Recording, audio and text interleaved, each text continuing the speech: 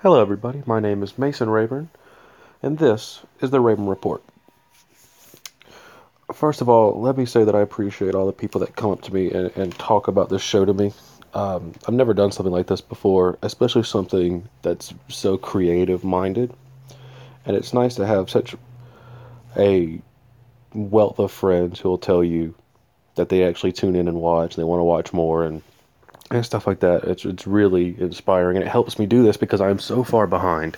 And so much news is coming out, and so many things, and we have to talk about so many things. But I still think this is more important than a lot of the stuff that's come out over the past couple of weeks, because today we're going to talk about State Senate District 32 and the Georgia 6th Congressional District. Both are going to have a special election this year, I believe, on April 18th, 2017. And so if you live in these districts, I wanted you to be aware of your choices, what happens if there's a runoff, etc., etc. Even though I think a small portion of my friends actually do live in these districts. I'll put we'll start with State Senate District 32, and I'll put up a photo because it's a very difficult area to describe. It's not particularly gerrymandered to my knowledge, but you can try to, if I ask you, what State Senate District do you live in?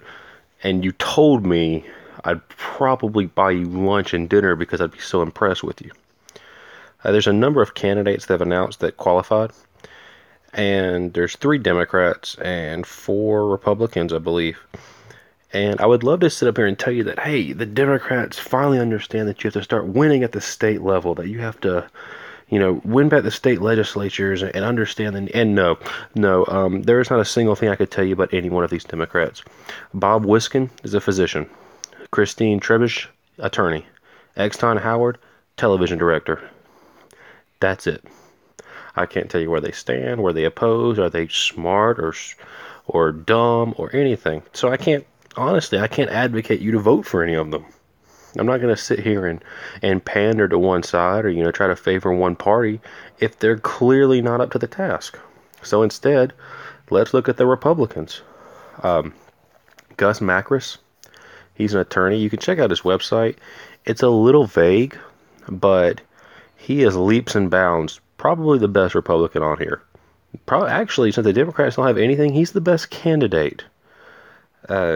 Hamilton Beck is a consultant. There's nothing on him. Kay Kirkpatrick, she's a physician. She has a lot of signs posted up around in the area. She talks about repealing Obamacare, eliminating the state income tax, and implementing the fair tax, which shows you that she does not understand what job she's running for. Obamacare is a federal program.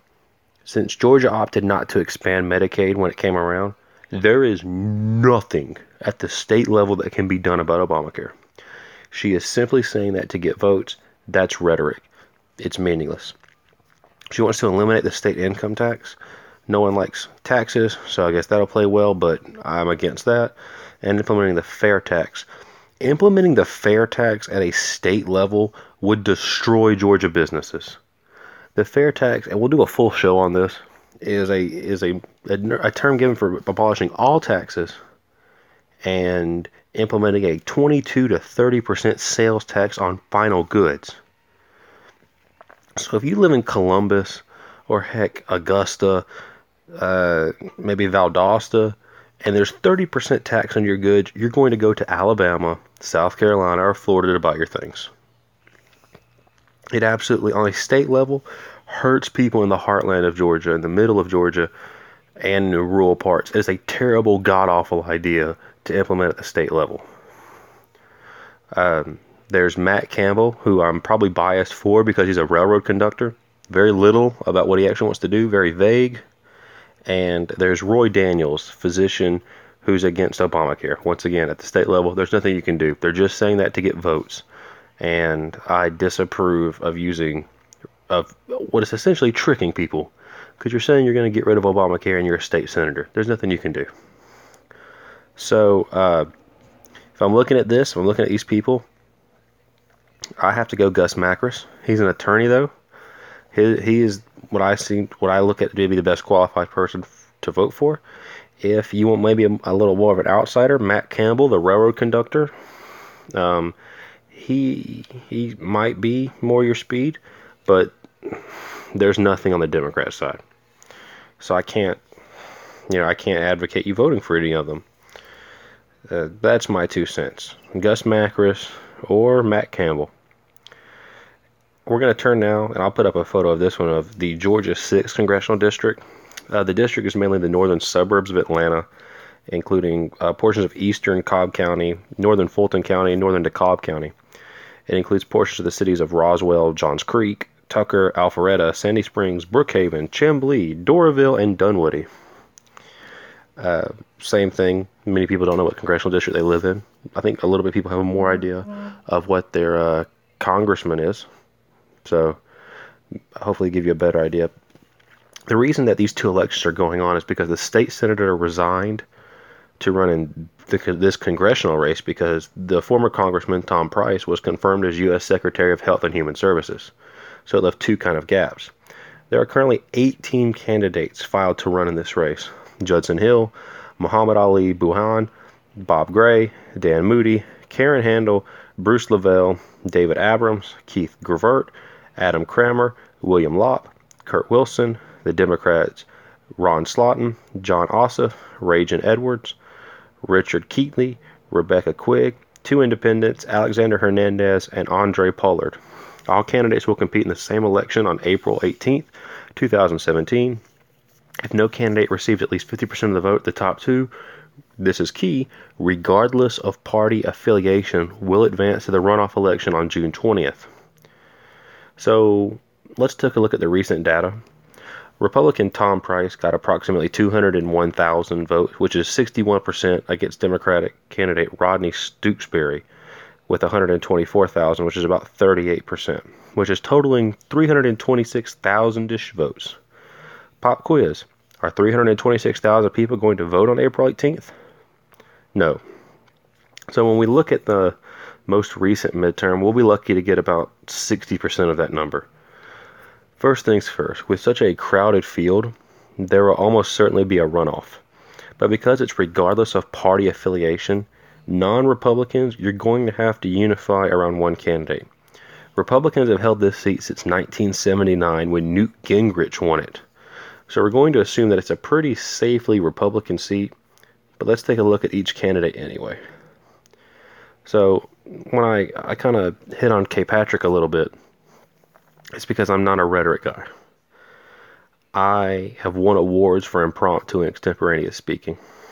I can BS. And there's a phrase that you don't BS a BSer. And that's why during the recent election, I voted for Georgia Libertarian Senate candidate Alan Buckley. I'm not particularly libertarian, but he released an actual plan with percentages and numbers. That's proper good government, folks. That's how it needs to be done. When one of these people, let's just look at the first, Republican Judson Hill, from his website, quote, Judson is committed to ensuring that the men and women in uniform have all the tools necessary to do their jobs both at home and abroad, because restoring America's leadership position in the world is an absolute priority, end quote. That means nothing. Having all the tools necessary?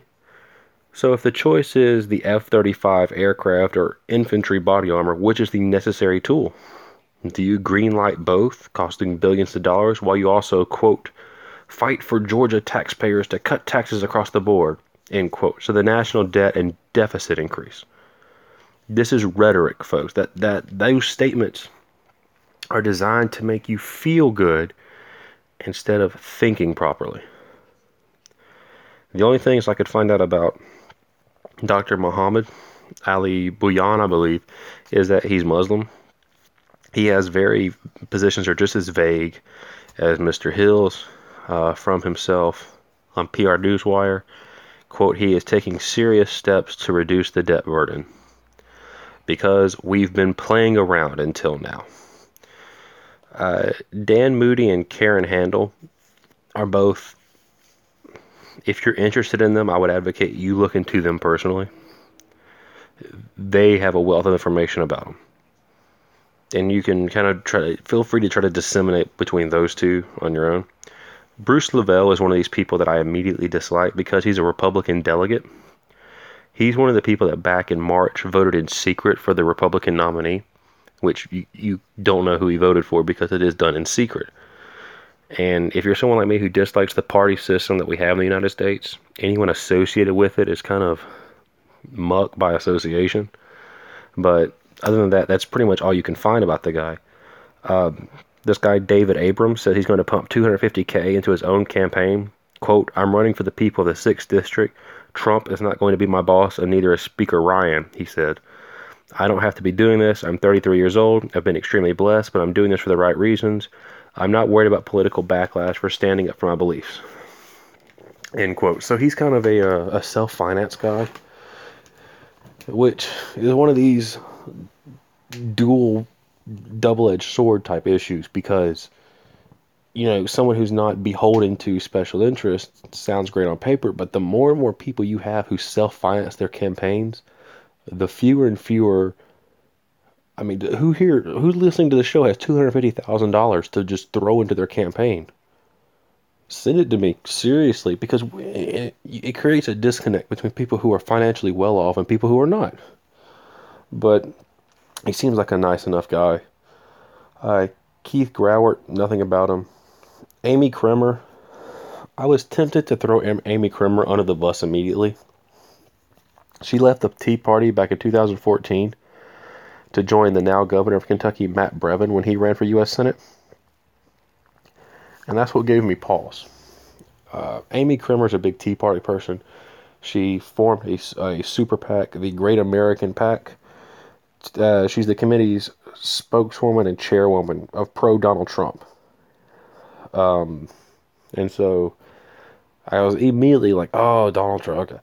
But when she advocated for Matt Bevin running against Mitch McConnell, when you talk about draining the swamp, Mitch McConnell is Swamp Thing. He is the first person that needs to go. And so I may disagree with about who she supports, but she seems genuine in her support of outsiders. And I'm not going to fault her on that. If you believe that's what's necessary, I'm on board, you know. She has a very interesting thing about national security. She's very worried about the new kind of attacks of the 21st century, about advanced technological research and cybersecurity. It's very refreshing to see someone who does focus more on the attacks that we're actually getting and not on ISIS coming to America and, you know, the kind of the scare, fear-mongering that gets done. William Lopp is another person. A lot of information about this guy. I would recommend you go look into him. Mr. Kurt has nothing but term limits. That is his whole campaign. That is his whole message. I really can't advocate for somebody who's just a single issue candidate like that, so I wouldn't worry about it. As we turn to the Democrats, Ron Slaughton looks good. You know, he wants ACA reform, immigration reform, traffic reform, but that's all he says. It's just rhetoric. It's no plan. John Ossoff, once again, he looks amazing. He's been endorsed by John Lewis. He stands on a lot of good issues. He goes specifics on a lot of things. I would highly recommend that. Ragan Edwards, I don't know how to pronounce his name. He's a social progressive. Then we have Richard Keatley. There's very little info on this guy. He talks about the safety net education. There's nothing about Rebecca Quigg. Alexander, I think Rebecca Quigg actually is a very pro social justice warrior type. I hate to loop somebody in with that label. Turning to the independents, Alexander Hernandez, and seems nice enough. There's nothing on Andre Pollard. So, Democrats, if you're going to unify behind one guy, I'm going to suggest John Ossoff. Early voting begins March 27th. This district, with William Lopp out there, and people like Dan Moody, Karen Handel, who are, even though I can disagree with them, I can see that they are well informed, they are well established. I'm not going to vote against someone just because I disagree with them, unless they're particularly incompetent. So, I would recommend you look into these people some more. Early voting begins March 27th, and now I have to get started on the other shows that we have due. Thank you for tuning in, everybody, and I hope you have a great day.